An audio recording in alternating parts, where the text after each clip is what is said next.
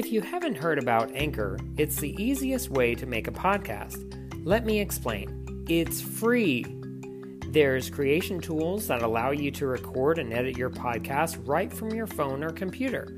Anchor will distribute your podcast for you, so you can be heard on Spotify, Apple Podcasts, Google Podcasts, and many more. You can make money from your podcast with no minimum listenership. It's everything you need to make a podcast in one place.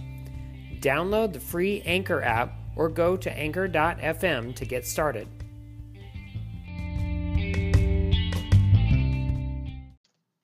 Hello, I am Randy Andrews, and this week I've got Tim Benson with me as we talk about X-Men with regard to the release of Logan today. We will talk about how X-Men has changed over the years and more on Soundtrack Alley.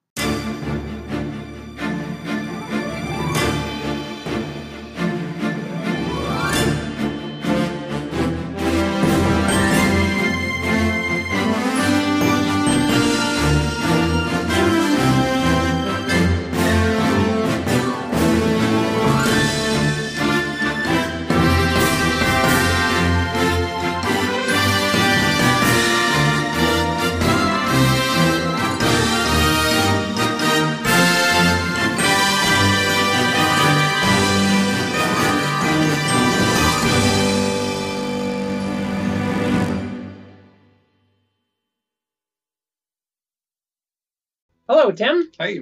Glad to have you on the show again today. Always a pleasure. Yeah, we've got a full show talking about X-Men from the year 2000, so we can even get into some really cool music of Michael Kamen. Yeah. I found that Michael Kamen, he's done so much throughout his career. He did Highlander, he did Die Hard. He's done so much, and his career has been full of different types of movies that he's been compared with. Many people may say that the director of X-Men, they're not real big fans of Bryan Singer. Yeah. But I myself, I'm a big fan of Bryan Singer because he's consistent. Yeah. He's very consistent with his way of bringing out the characters for, like, X-Men in particular. And then it's been kind of a true passion for him to kind of keep things consistent and chronologically correct. Yeah, I mean, he's failed miserably at keeping all 6 movies in the same universe, which is what he's gotten a lot of criticism from fans. But I mean, I think the highlight here is it's the year 2000. This is one of the first of the current generation of superhero movies. And so people were a lot more critical in the same way they are of Superman. Like, we don't get very many superhero movies, or we did, especially in 2000. Yeah. This was, it was Spider-Man, and then X-Men. And so everyone wanted it to be the X-Men. And Bryan Singer brings a little bit more Hollywood to it. Yeah. He's okay with stretching lines and crossing lines, and he wanted to tell a good story. And I think long term, he's put out some great superhero movies. Yeah. Even if it wasn't by the books, and I'm okay with that. Well, and especially with X-Men 1, the first X-Men movie, it was an original story. Yeah. It wasn't a story told that brought in extra characters, it did bring in tons of characters, but the storyline wasn't from the comics. It was an original storyline that he came up with, and I thought that was great. Yeah, I think almost every one of them has the origin story, and I think he did a good job of not weighing the movie down with an origin of the X-Men. We got pieces of it little by little being told through the origin of one character. So I thought that was an effective way of bringing a huge group of characters onto the screen without bogging it down. There's no way you could go to source material. No. You go to the original 5, and it's just that's not the 5 characters audiences wanted to see in the year 2000. And so you can't go to source material because you have years of history So I think there's no way to go to source material for any superhero movie. And he's done a good job of coming up with a new story. So Yeah, and I really liked the fact that throughout the years that we've seen X-Men movies, Bryan Singer has brought something more to the series, keeping the chronological movement of the series moving. And I mean, he did the first trilogy. He's done the second trilogy. yeah, he got dropped for the third movie, which Mhm. if I was, I'm sure he's glad he's not associated with that movie at all, because I think that should have been probably 2 movies, Oh yeah, I mean, that or movie if not was 3. the third. You mean X3? Yeah, It was just a bad movie. yeah, Like, it's you're so happy to see those characters, Yeah. but I still watch it hmm and I still enjoy it, but it was bad. yeah, But I mean, for me, Bryan Singer, nobody had any problem with him for X-Men. People made fun of the suits, but that's just what it was, there was an in movie joke about Wolverine Yeah, wearing the yellow yeah. spandex. Who really wants to see Wolverine in those yellow spandex? No one. Yeah, I think he takes the burden of being the first. Yeah. Because after X-Men, you see Daredevil in the leather suit, and you start to see other characters in superhero movies starting to wear more realistic costumes than spandex. Like, come on, nobody thinks spandex would if I'm a superhero, I'm gonna go get spandex. I'm like, no. So I think he was just the first one to have to bear that. Yeah. And so I think costumes were a big joke, but nobody had any problem with X-Men 1. No. Nobody had any problem with X-Men 2, and I'm sorry, like the Nightcrawler scene in X-Men 2. That was pretty amazing. I don't care what Bryan Singer does. Like, he gets lifetime credit for that. Yeah. But then, I mean, we're all over the place here. I'm all over the place. But then he made Superman Returns. And his name was just forever tainted with comic fans. But I wouldn't say that. I don't have a problem with it. For me, I enjoyed that movie, but I'm a most- big fan of the original Superman, and it brought all those feelings back. And I from feel the like original. a lot of people felt like he just stepped all over the original by making Superman Returns. And so, like I said, he bears the burden of being the first. The first, yep. And so, Yeah. but X-Men, the year 2000, it was amazing. Yeah, it was a really Yeah. decent movie. I mean, you got really high credits for the actors in the movie. Yeah. You get Patrick Stewart. Yeah. You get Ian McKellen. They're both British Yeah. actors that were Broadway actors first. And they became, they were friends even before X-Men. Yeah. And that's what kind of kept that chemistry on screen for both of them. Definitely. Yeah, the Patrick Stewart and McKellen, Professor X Magneto, that was the movie for me. I mean, that was just so great. And McKellen as Magneto is just fantastic. Yeah. So I thought those were great casting choices, and the chemistry between the two characters is wonderful. So yeah, and even with James Marsden as Cyclops, yeah, there was a scene in the movie where they're at the train station, him and Storm, Halle Berry's character, and there's a boy that is there in the train station, and Cyclops looks down at him and he smiles. And Bryan Singer kept it in the film because it was so natural, and the kid loved X-Men, and in particular loved Cyclops. So it was unplanned, but the kid was a huge X-Men fan. So things like that, when you look back on previous episodes that I've done, like with Steven Spielberg, he used different elements to bring out a reaction from a child, such as Close Encounters. Yeah. And I've talked with Eric Woods, and he was talking about E.T. That's another one that used these elements to get a proper reaction out of a child. And it just works. Yeah, I think Cyclops is probably one of my least favorite X-Men. Yeah. Just in general. And James Marsden, who plays him, he's grown on me. Yeah. He's made some recent stuff, and I think he's really good in the humorous. Yeah. Yeah. But in that serious role, he's not so great. But that scene with the little kid, that really like solidifies the type of character Cyclops is. Yeah. You know, and so I'm glad they leave that in right before you go into like heavy drama. Yeah. You know, we'll talk Hugh Jackman a lot, but the Cyclops Wolverine, you know, humor, the banter back and forth was a strong element for the movie. Mm-hmm. Ian McKellen and Patrick Stewart, again, a strong element with the two of them. Halle Berry, probably my least favorite actress. One of the like my least favorite of all time. The element of what she had done in that movie, she didn't bring a lot to that film. Yeah. She got, like, they changed her character when they brought out the new X-Men movies with X-Men Apocalypse, and that Storm was amazing.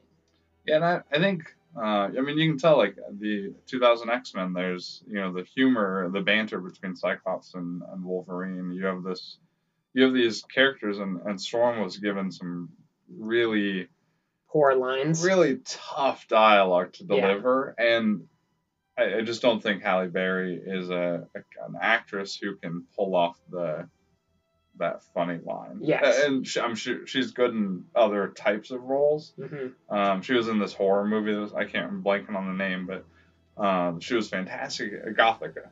Oh, okay. I really liked her in that because there's no humor in that movie. But I mean, X-Men, she's asked to pull off some like really tough dialogue. Well, they had originally asked Angela Bassett to be Storm. I'd feel the and same way. I could see that. Yeah, I think she would have delivered the same though. I don't know. She could do pretty good. Yeah. So, yes, you know, you talked about Hugh Jackman, and the thing about Hugh Jackman is he's just perfect for Wolverine, even though Wolverine in the comics is only 5'3". Yeah. But they even had to have Cyclops wear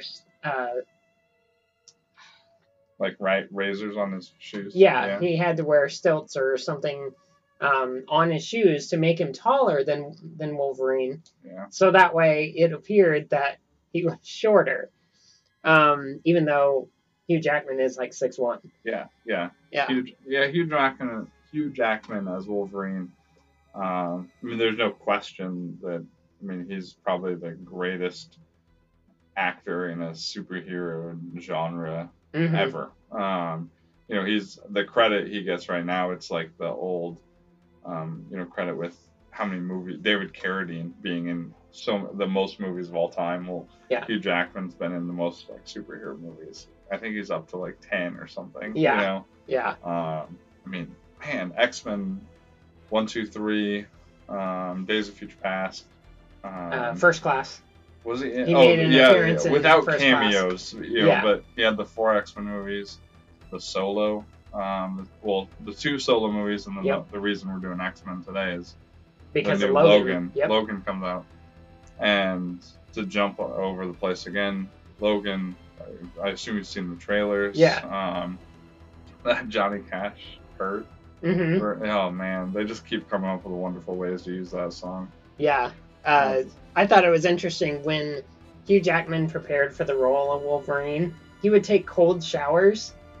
I found it in my notes that every morning before filming, he'd take a cold shower to get into character. And the tradition started when jumping into the shower at 5 a.m. and realizing there was no hot water. And he was shocked awake, but not wanting to wake his sleeping wife. He grit his teeth and bore it, and before realizing that this was the mindset, that he wanted to scream, lash out at something, but having to hold it in, that's the type of character Wolverine was. That he had this inner conflict that he couldn't lash out, but then he's got this animal type of attitude that brings out the claws. Yeah. No, I hadn't heard that. That's really interesting. Yeah, I thought it was kind of funny, but such a mundane thing, but it helps an actor get into character. Yeah, to be able to hold that in. Yeah, and his scenes with Mystique or Rebecca Romijn Stamos. I mean, she was the martial artist for the Brotherhood of Mutants. Yeah. And she was the fighter. And so she fought Wolverine, and she even, made herself look like him to make it harder for the other people to identify. That's so surprising. I mean, you look at the villains, the Brotherhood. You look at so it's Magneto, Mystique, the Shapeshifter, and then this is probably the worst call of the whole like writing sequence is Sabretooth and Toad. Yeah. Like Sabretooth is fine. We see a great Sabretooth in the later movies, but this version of Sabretooth was just. He was a hired thug. Yeah, he was dumb. Yeah. And I mean, I guess you can only have so many characters on screen. And they could have chosen different characters. Yeah, you could have had. I mean, if you're not going to play up the Sabretooth Wolverine thing, don't use Sabretooth. Yeah. If you just want to hire Thug, bring in, Blob or bring in some other X-Men character. But to bring in a really dumb Sabretooth, I thought was a waste. Yeah. And then Toad, like whatever, Toad's one of the originals, so that's fine. And I thought they did use his real voice. Yeah, I thought they made Toad okay, with the spit stuff. Yeah. Unfortunately, he was the bearer of those really bad Storm jokes. But I mean, to get Ray Park to play that's role, pretty awesome. And then to not really utilize. I mean, he had some moves throughout the movie, but to not just embrace Ray Park's abilities. Yeah. What a waste. Yeah. So. I hear you. But, we get a lot of, really interesting different dynamics from a lot of the different characters. One thing that I noticed was with, Ian McKellen. When he was offered the role of Magneto, he was doing Gandalf for Lord of the Rings. And he was originally going to decline, but when he spoke to Bryan Singer about it, Singer arranged to rearrange the filming schedule so Ian McKellen could still be Magneto. And I thought that was really amazing on Bryan Singer's part to actually wait and say, I really want you for this role. And he did it so well. Yeah, I mean, perfect cast for that role.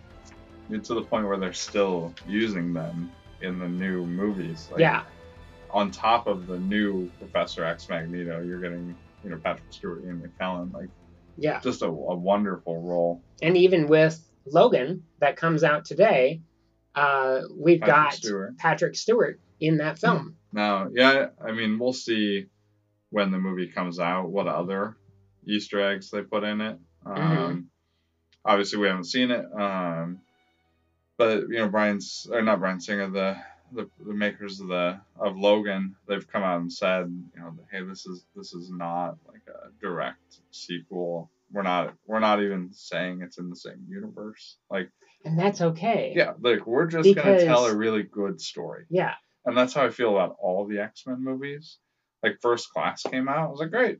It's a great X-Men story. It's like going to the comic store. You pick up a new comic. Just because it has X-Men on the title doesn't mean you're getting continuity X-Men. Yes. You're getting a miniseries or an alternate universe, whatever. Yeah, and that's kind of what Old Man Logan is. Yeah. It's an alternate universe. It's not the same universe as the original X-Men. And I mean, with the whole comic genre right now with Secret Wars, they brought Old Man Logan back. Yeah, into the main. Yeah. I guess I've always liked those alternate universe stories. Some of my favorite comics of all time are alternate stories. And so when the movies came out, not just X-Men, but I mean all superhero movies, all superhero TV shows, I'm just okay with them breaking any rules they want to the comics because it's not the comic.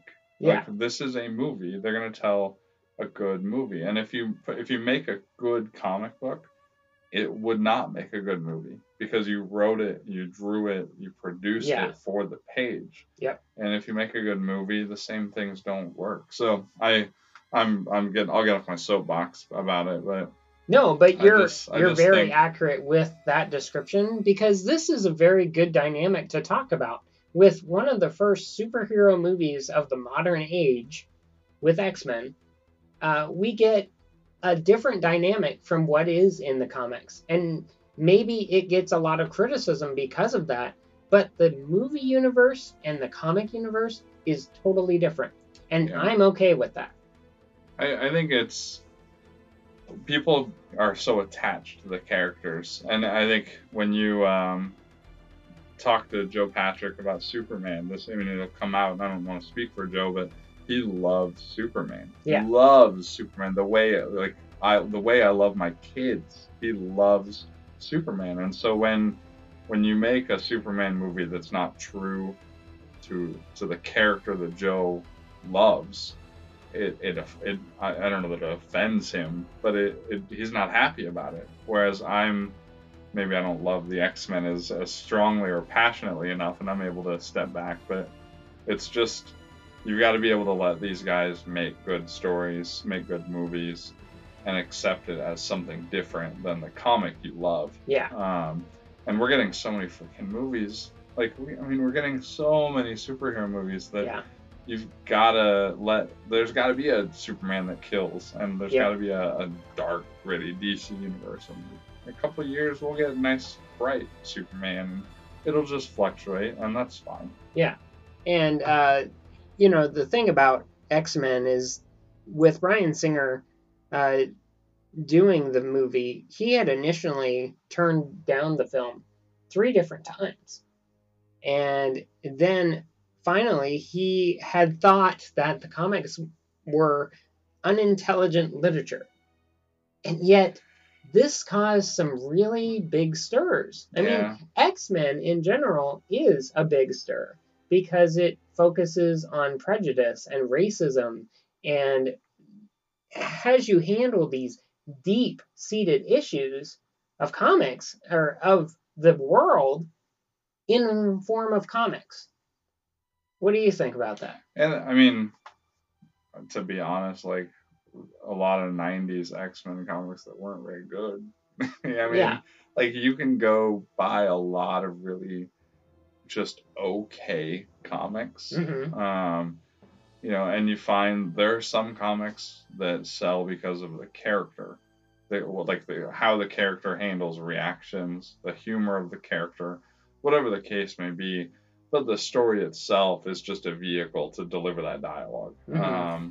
Like Deadpool or Harley Quinn. These are characters that people love the character, and they don't really care what the character does. It doesn't matter who Deadpool is killing.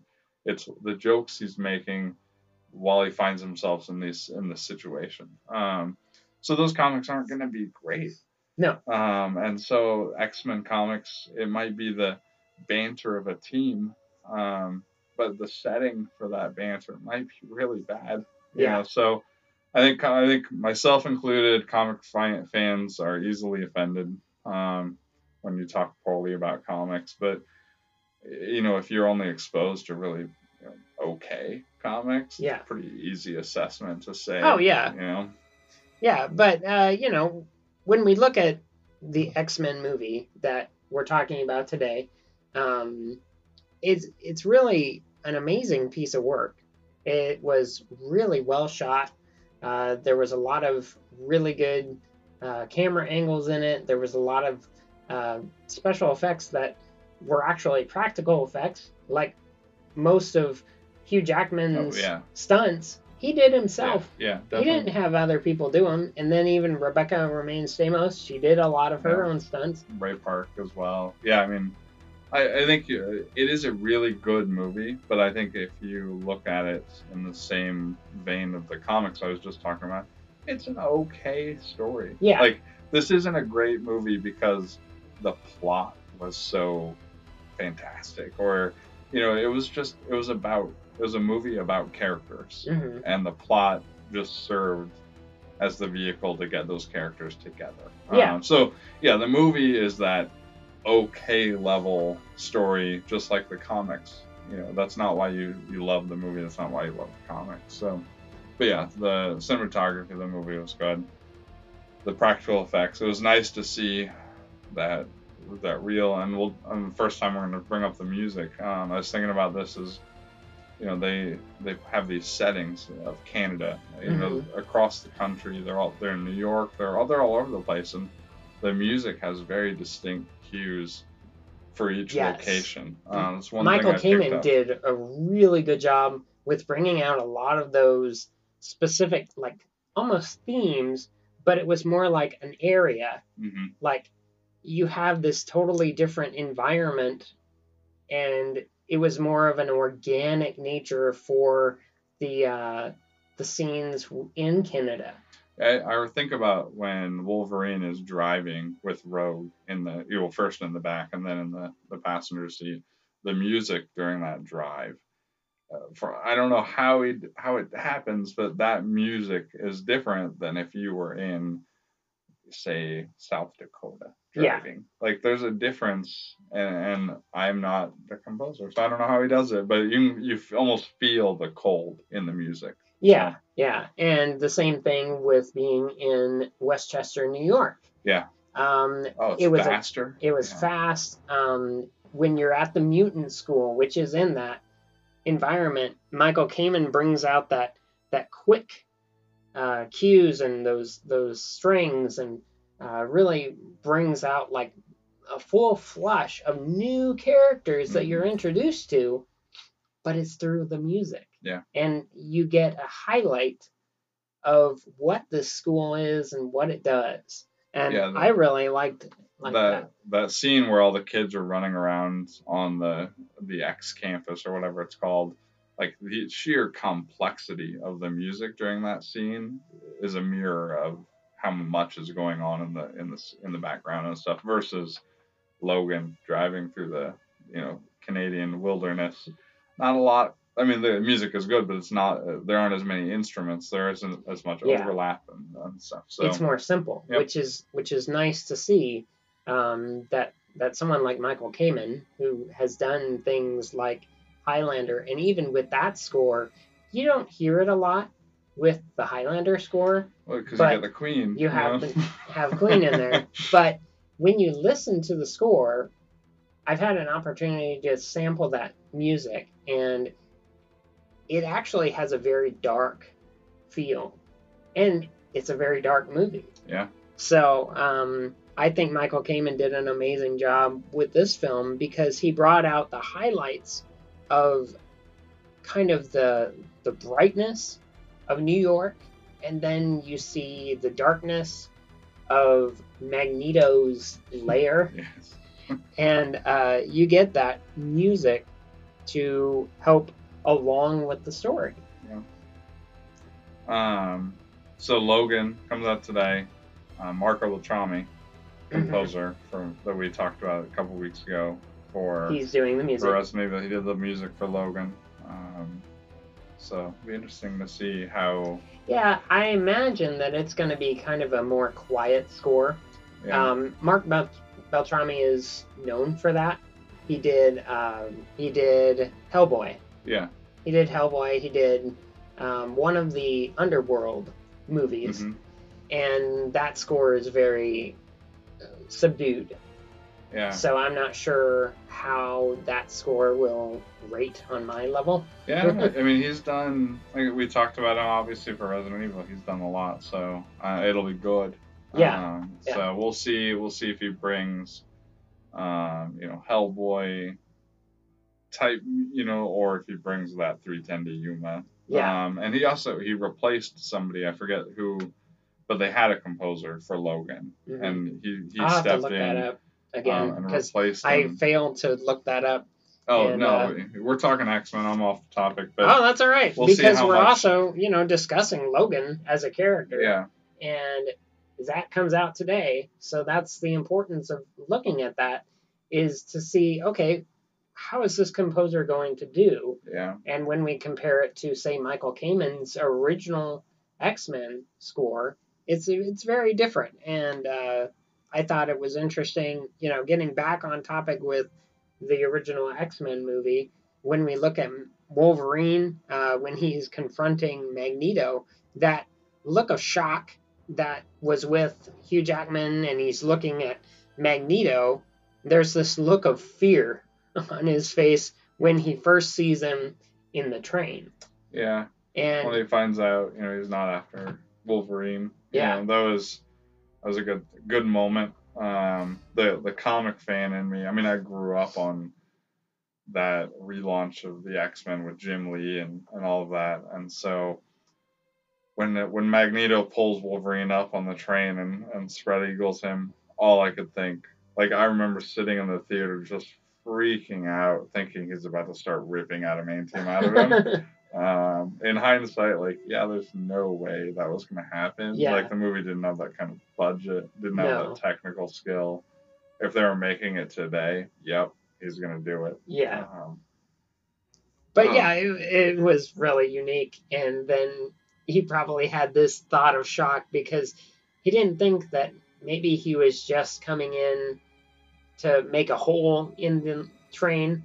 He actually ripped the entire top of the train off to get to them.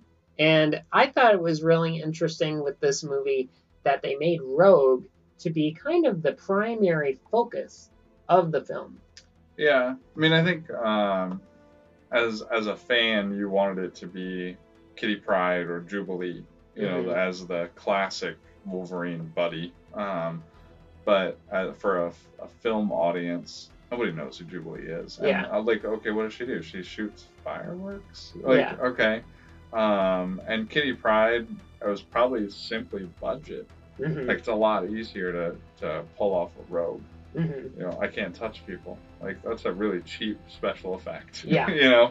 Yeah, and they have, a few special effects for her. Yeah, but her powers don't cost any money, to show her. And it's also a much more humanizing ability. Mm-hmm. It's something people can relate to, whether or not they have, you have that ability or not. There's always, the adolescent fear. Yeah. And I think it was the right call. It's, again, one of those things where, as a comic fan, it's not what you wanted. No. But it's not in a comic book. Things don't cost money. You just draw them. You know, so you can have whatever powers you want. So Rogue was definitely a better choice than like a Jubilee, which I think early drafts it was Jubilee. Oh, okay. Yeah. But yeah, I think that is right. So, as much as I would want to see Kitty Pryde, well, we got her in a later movie. Yeah. But that was one of the things I liked about the movie was that it really showed Rogue as a main character, and it wasn't that she had these different types of abilities, like I mentioned in my notes, Paragon abilities like flight or super strength, invulnerability, speed, a seventh sense. Yeah. These are abilities that she didn't have in this movie. And it was mainly because it's Fox versus another, company that was owning the main part of Marvel. Yeah. But even if the rights weren't an issue, like, you've got to tell a story. Yeah. And if Rogue has flight, super strength, all these other things, well, you got to tell how she got them. There's backstory that it's almost that she would need a separate movie for herself to get those abilities. Yeah. And like, okay, she can fly. Why does she need Wolverine? So I think going to the core of Rogue's abilities, is the right call for the movie. Yeah. So. Yep. That she can't touch people. That it was more like it made her feel like a loner, and then she had this connection with Logan because he was a loner, and he wanted to be alone. He didn't really want to be around people, and that made a really good effect for the film. Yeah, I think. I mean, you look at like Spider-Man, the Sam Raimi Spider-Man. There was almost no. I mean, Green Goblin, another cheap character. Spider-Man, you put him in a suit. Like, you spend your money on the really important stuff. But you look at Spider-Man with Andrew Garfield, and how much more went into that, how much more they spent on that. Like, Yeah. that's what happens when you get 15 years of successful superhero movies. Your budget goes up. This movie cost what, 70 million? It was not very much, and they didn't make as much as they thought they would. 250, I think, somewhere around there. Yeah. But at the time, that was a healthy movie. Oh yeah, definitely. Yeah, especially for a genre movie like this. And I thought it was really interesting, getting back to the music. Bryan Singer had originally wanted John Williams. Yeah. And I mean, doesn't everybody want that? Yeah, because John Williams is, he can do no wrong. He really can. Well, I think he does so many different movies that are entire elements of the film that each movie is different. Yeah. And he was doing other movies. He was doing Saving Private Ryan at the time. So, of course, he was unavailable. Yeah. But it goes to Bryan Singer being a real fan. Bryan Singer wanted to make a franchise. Yeah. Like Star Wars, like Star Trek, like Superman. He was thinking 5 movies. Yeah. In a time where the studios were thinking, get this done cheap, make us a little money, let's keep the characters, let's not lose our rights. And Bryan Singer was thinking Star Wars. So it makes sense he would go after John Williams. Yeah. But can you imagine if John Williams had scored this movie? It would have been a really different movie in a way. I don't think it would have been very good. You never know. He would have had to cut the movie around John Williams' score. And the movie wasn't filmed for a John Williams. Where are those character moments with, Darth Vader coming out of the... possible. The movie just doesn't... But, the movie didn't have those sequences. That's true. To give John... John Williams needs 45 seconds to introduce a character. At least. He needs 45 seconds of film time for a guy to walk down the ramp. And the X-Men movie, it wasn't filmed that way. Yeah. Maybe Bryan Singer would have changed it, but the movie was made before he went after the composer. Yeah, and so Michael Kamen was a better choice because he could do it faster, and he had the time to be able to view the film footage. And as we've had, the interview from Craig Safin, that really proved too how certain composers get approached for a film score. And you gotta be free. Yeah, and John Williams wasn't free. Yeah. So I really thought it was good too when we look at another character of the X-Men, Patrick Stewart.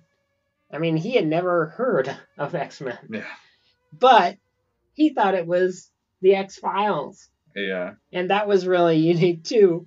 But then he even finally, when he was doing research for the movie, he went ahead and looked up the comics. And he said it was the most fun research he had ever done. Oh, yeah. So he really enjoyed... He's no stranger to the nerd world, obviously. Because of doing Star Trek. Yeah. I always find it funny to hear the stories about the actors doing research like that. Mm-hmm. Going to there was the guy who played the Punisher on the new Daredevil season 2. There was the comic store that he went to. The guy who sold him the comics tweeted out their interaction as soon as he left the So, blanking on the guy's name, he comes into the store and he's kind of looking around, and the comic shop guy is starting to recognize who he is, and the news had just broke. And he walks up and he's starts putting books in his hands, you need to read this, you need to read this, you need to, and pushes him out the door and is don't screw this up. And of course, the guy playing Punisher is man, what did I get into? So. Yeah, it's always funny to hear that research story. Yeah, and it really brings out an element of difference that these actors, some of them like Patrick Stewart, who doesn't really have much familiarity with the comic book world. Oh, no. Yeah. He actually enjoyed doing it, And then what I found really unique, as we've talked about before with some Star Trek connections, that Patrick Stewart and Famke Janssen were both on an episode of Star Trek: The Next Generation together. And it was called, it was called The Perfect Mate. And it was about a possible relationship developing between a character that she had been reserved for this prince. I was having trouble remembering who Famke Janssen, and I just looked at it. I was Jean like, Grey. oh, yeah. Yeah, and so, yeah, I remember I've been watching Next Generation for about a year. Like, I've seen it, obviously, but going through, like, all the episodes. Yeah, I just watched The High Ground not too long ago. So I'm such a big Star Trek fan that I was looking at, these different characters that may have been in, X-Men. Yeah. And looking, okay, what episodes of Star Trek have they been in? And Famke Janssen, she is the first one that I thought of that stood out in my mind because it made it very similar to her character because she was like an empath. Yeah. And she was kind of telekinetic in X-Men, and she could be able to read people's minds or move things with her mind. And it was just really unique that both of them had that good chemistry on Star Trek. Yeah. And then they brought that chemistry back to where they could interact really well together on X-Men. Were you an X-Men comic fan? I have been in the past. I haven't read an X-Men book in probably 6-7 months. Yeah. What are your thoughts on, so Jean Grey, she's obviously older. Like, they're all older versus, like, the X-Men comics where they're teenagers or, like, 20, 21. How do you think it changed the dynamic making all those characters older? Jean Grey is the one that stands out for me specifically. Yeah, well, I have to say that the dynamic for her character in particular, actually, it matured her very well because she was already developing her powers early on. Like, she developed her powers because even in the movie in X-Men, Professor X talks about Jean Grey was one of the first that he found. And that really sparked something in my mind saying, yeah, she has had these powers for a long time, and she's matured really well in developing them because she's had that time. And she's not a real social person, but she's more shy and trying to hold back things. And there were certain elements of the X-Men movie that brought out details that you could see her character developing to where the Phoenix could be brought out. And you could see, like, sometimes with her anger or with how she would develop, like, with a certain focus or, like, how she looked at things. Yeah. And she was a perfect actress for that character. Okay. I just rewatched it before we did this, and the first time you see her on screen, she's giving a speech to the Senate. They don't really. I think a Senate. Yeah, it would have to be the Senate or the body of Congress, or I think it was House of Congress. Yeah, whoever it was. They leave some of those details vague. She's obviously older and experienced, and but what I didn't get was the impression, a criticism of the movie, is the characters are experienced and established, but you didn't get a feel that the campus was aged. Yeah. Like, the campus, and I'm not talking like the building needs to be run down, but the whole campus felt like a new thing, like they had just opened. And maybe they do, but they kind of leave that timeline vague. Kind of open. And that was a good thing. Yeah, but it just felt like it was a contrast between how established these X-Men are but they've never done anything. They've never gone out in public, but they've got these suits and they've got a jet and they all know how to fly. I mean, like, there was just this missing element that, like, have they been doing stuff but covertly? And if so, how? Like, how did they pull that off? How does the world not know who they are? But maybe that was Bryan Singer's point, is to be able to say, all right, later I want to revisit these characters. Yeah, but they don't in this movie. Like I said, it's like they've been doing this X-Men thing for 10 years, but this is their first mission. Mm-hmm. You know, and there was just this disconnect between that they should have been almost. They should have been younger. They should have been a whole lot younger, but obviously they couldn't be younger and do the roles they were for this movie. So yeah. I think it's, like I said, they needed to be older. I'm glad they were older for this movie.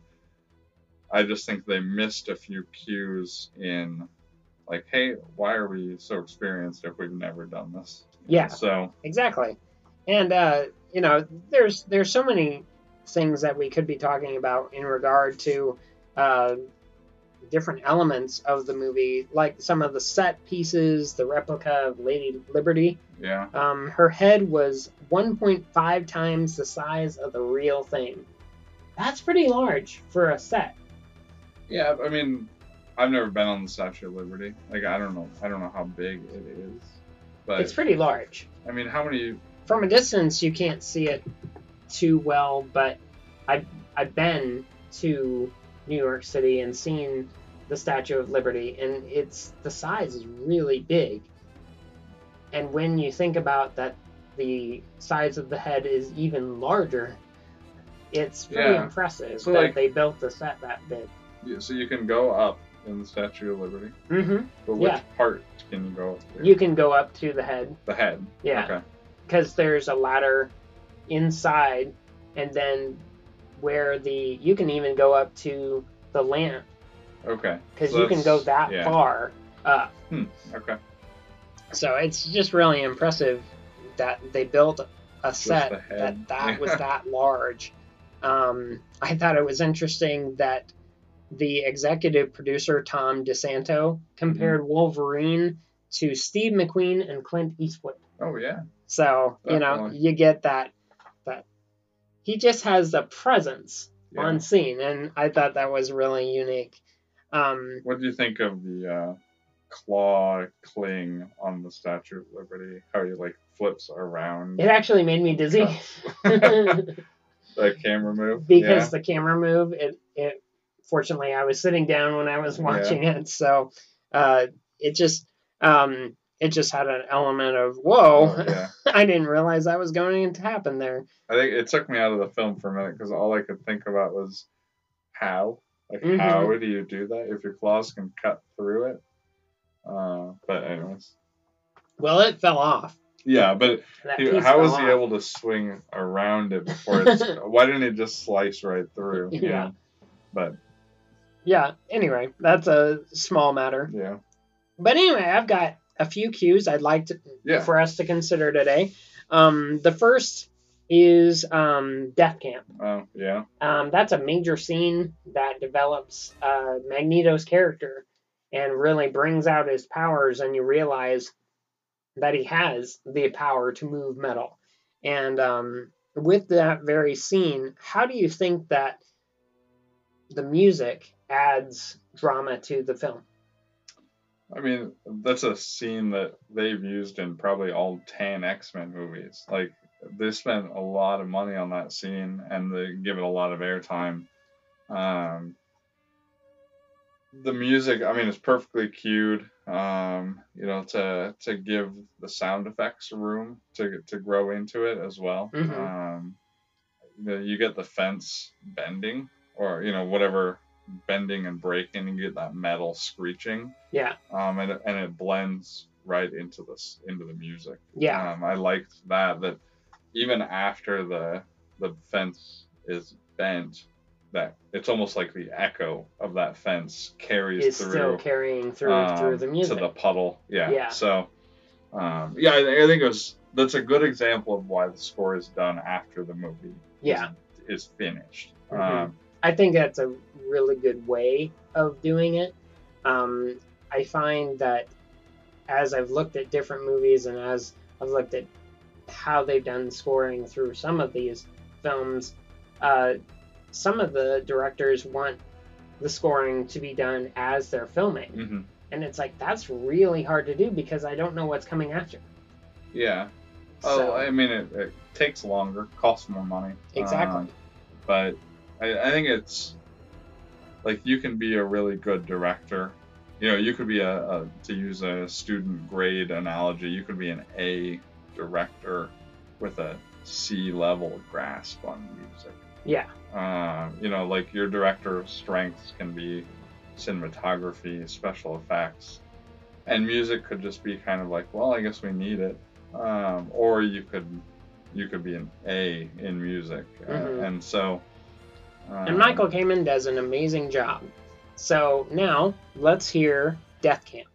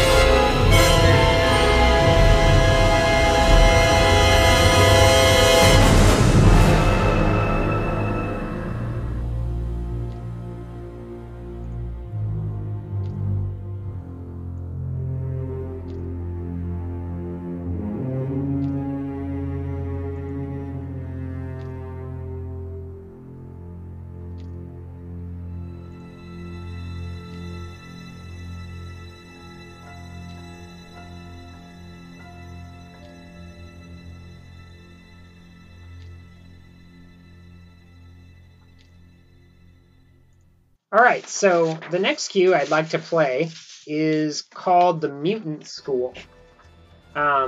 This is there's actually a very difference in the expanded edition compared to the regular soundtrack that's come out. But I'll be playing the one that's the expanded edition because it actually adds another 30 to 40 seconds worth of music to the cue. And it really brings out this glorious, like, full scene of seeing all these kids that are having these different abilities and how Logan perceives this whole coming out of the tunnels. Yeah. And you know, he thinks he's in the camp or in the place where he's, you know, performed on. and then he emerges and he's in paradise. Yeah. And so, big contrast in the music there. So. Yeah, so now let's go ahead and play Logan and the Mutant School.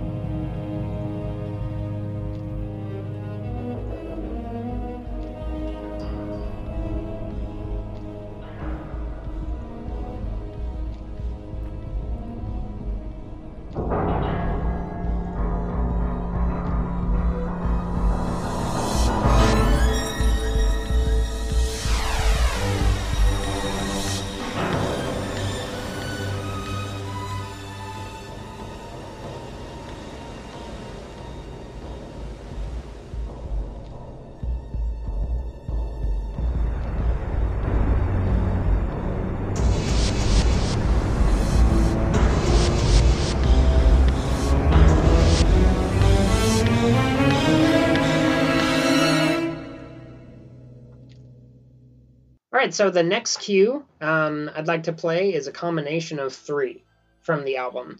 The first is called Train, then Magneto Standoff, and the X-Jet. Now, with these cues, what really stands out in your mind for these elements of music that add to the film? I think I'm gonna pick on the X-Jet.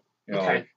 Like this is the Blackbird is part of X-Men lore. Like it is a character. And there's so many stories that take place in and around it. So to see it, that was kind of the sleeper for this movie. Like everyone knew who the characters were when they walked into the theater. You knew which characters were going to be on screen. You know which villains you're going to get. This is to put a modern spin on it, like this is Giant Man in Civil War. Like Yeah. you're like the X-Jet, you know. So the music just like hits that. Like right when you see the Blackbird, it just jumps up. Yeah. And then when they're flying over, coming in on the Statue of Liberty, and they cloak and they go down, and Storm calls up the mist. There's that one scene where the Blackbird comes down low. Probably one of my favorite musical moments in the whole movie is just when it comes down low and she calls up the cloud or whatever. Yeah. Whatever she calls up. I like that cue also for the specific reason that it brings that main X-Men movie theme into the film. Now, with this first movie, they didn't really establish a full theme for X-Men until the second movie, until X-Men United. Yeah. And Michael Kamen, with doing the first score, he brought in this minor little cue that was perfect for the X-Men theme. John Ottman built on that, and it developed into the full X-Men movie theme of what we know now. Yeah. That's where knowing John Williams could have been it. Like, you almost want there to be a Superman level theme or a Star Wars theme. You know? So, And so that's how it built. So now let's go ahead and play these 3 cues.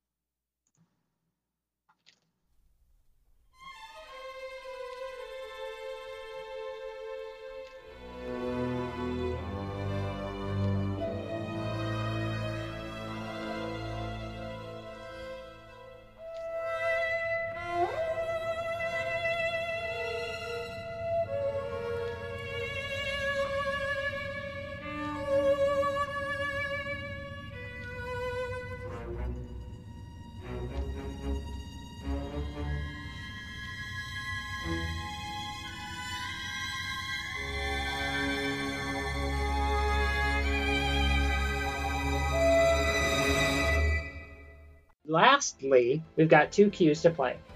And one is called Logan and Rogue, and then we have Checkmate and the end title.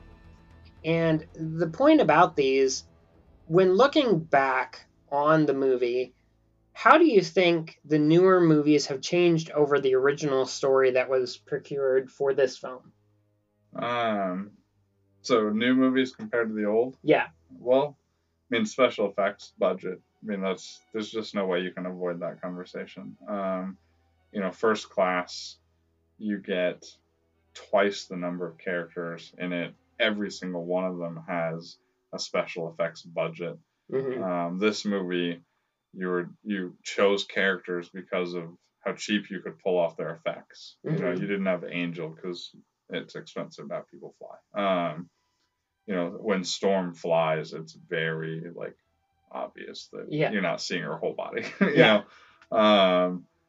So I think the special effects are the main thing.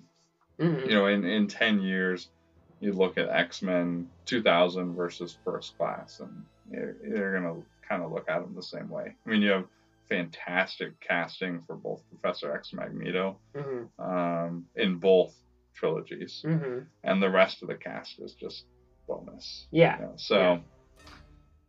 mean, they'll both play out the same in 20 years, but I think the budget is the main difference. Yeah, and then when you look at the music, you see a development of the music that it actually has expanded and become its own animal in a way, because John Ottman has become the pro facto X-Men composer. Yeah. Bryan Singer hasn't gotten any other composer except John Ottman. And the reason is, well, Michael Kamen died, for one, and for another, John Ottman has been developed as a X-Men composer. Well, yeah. And he's done other films as well, but he's known for that. We've talked about that, how a director will latch onto one composer, and it takes them a couple movies to get to know each other. So it's great when you can keep one team. It's like in sports. You have the coach and a star. The longer you can keep the two of them together, the more likely you're going to win. So now let's go ahead. I mean, what we're going to do is listen to this final cue. In fact, it's very exciting because next week we're going to be talking about Skull Island and also going into the music of Max Steiner from the original 1933 release of King Kong.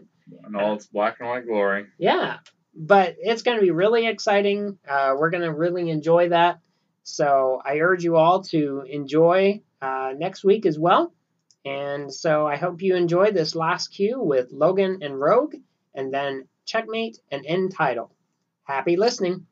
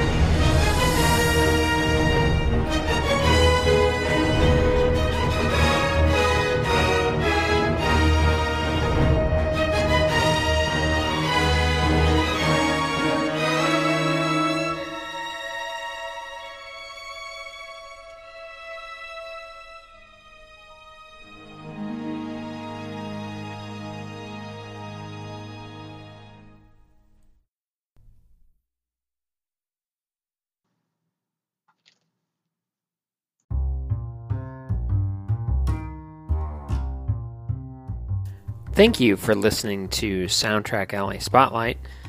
If you are on Apple Podcasts, please rate and review the show. Also, if you want to leave a comment, question, or concern, please email me at soundtrackalley@gmail.com and enjoy looking at my blog at soundtrackalley.com.